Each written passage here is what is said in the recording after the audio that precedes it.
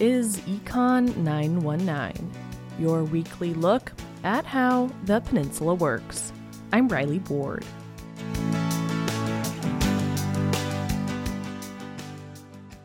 The Kenai is getting a crash course in local economics, thanks to an effort from the school district's Board of Education to help the public better understand school district budgeting.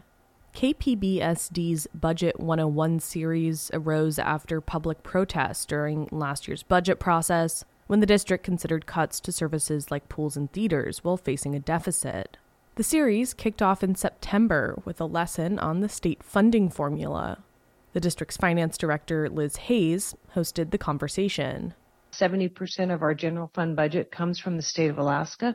She explained that funding is calculated through a formula fueled by the number of total students, which is counted over a 20-day period in October. Then the formula makes adjustments based on factors like the sizes of schools and something called the district cost factor, which accounts for varying education costs across the state with Anchorage as a baseline. So several years ago, they did a study in the state of Alaska and found out that, well, I think everybody knew this, but they acknowledged it at the state level, that it costs a different amount of money to educate students in different regions of Alaska. That's followed by a special education factor, then a vocational education factor. Then there's additional money for intensive needs students, followed by an adjustment for homeschool students, which slightly decreases the district's funding. That final number is multiplied by the base student allocation, or the amount of money the state allocates per student. So you're going to times that, and you're going to come up with $102,661,775. That's what the state considers the basic need for this district. But that number, Hayes said, isn't exactly what KPBSD will get from the state. A percentage of that money must come from the borough, and that portion is based on assessed property tax value.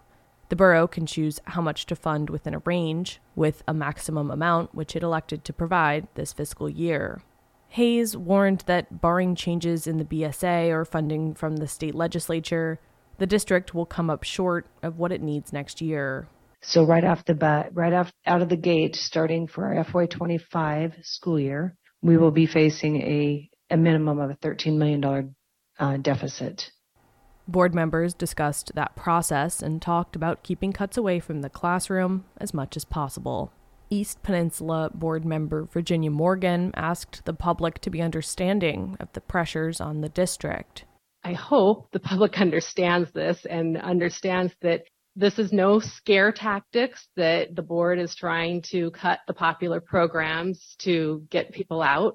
This is just the reality because of the timeline and what the current decisions are of our legislature. And so we're going to be looking at some really scary cuts very soon. This week, Hayes presented about in-kind services with the help of Borough Finance Director Brandy Harbaugh. Harbaugh explained that these services, which the borough pays for on behalf of the district, include maintenance, insurance, an annual audit, custodial services, and utilities. That money comes out of the same pot as the borough's general contribution to the district. Harbaugh walked the board through the process.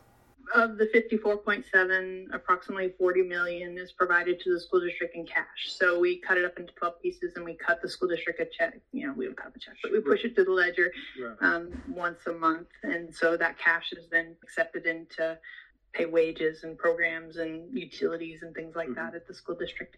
Then beyond that, these other 5 components are also a portion of that 54.7. We're really only cutting a check to the school district for the 40 million, and the rest of it we're paying for it directly on behalf of. There are 2 more Budget 101 events.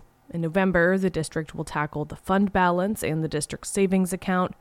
Then the series will wrap up in December with a discussion of the chart of accounts, or how the district tracks and reports its spending. You can learn more about the series at kpbsd.org. And that's all for this week's Econ 919. Tune in every Friday at 9 a.m. and 5 p.m. I'm Riley Board. Have a great weekend.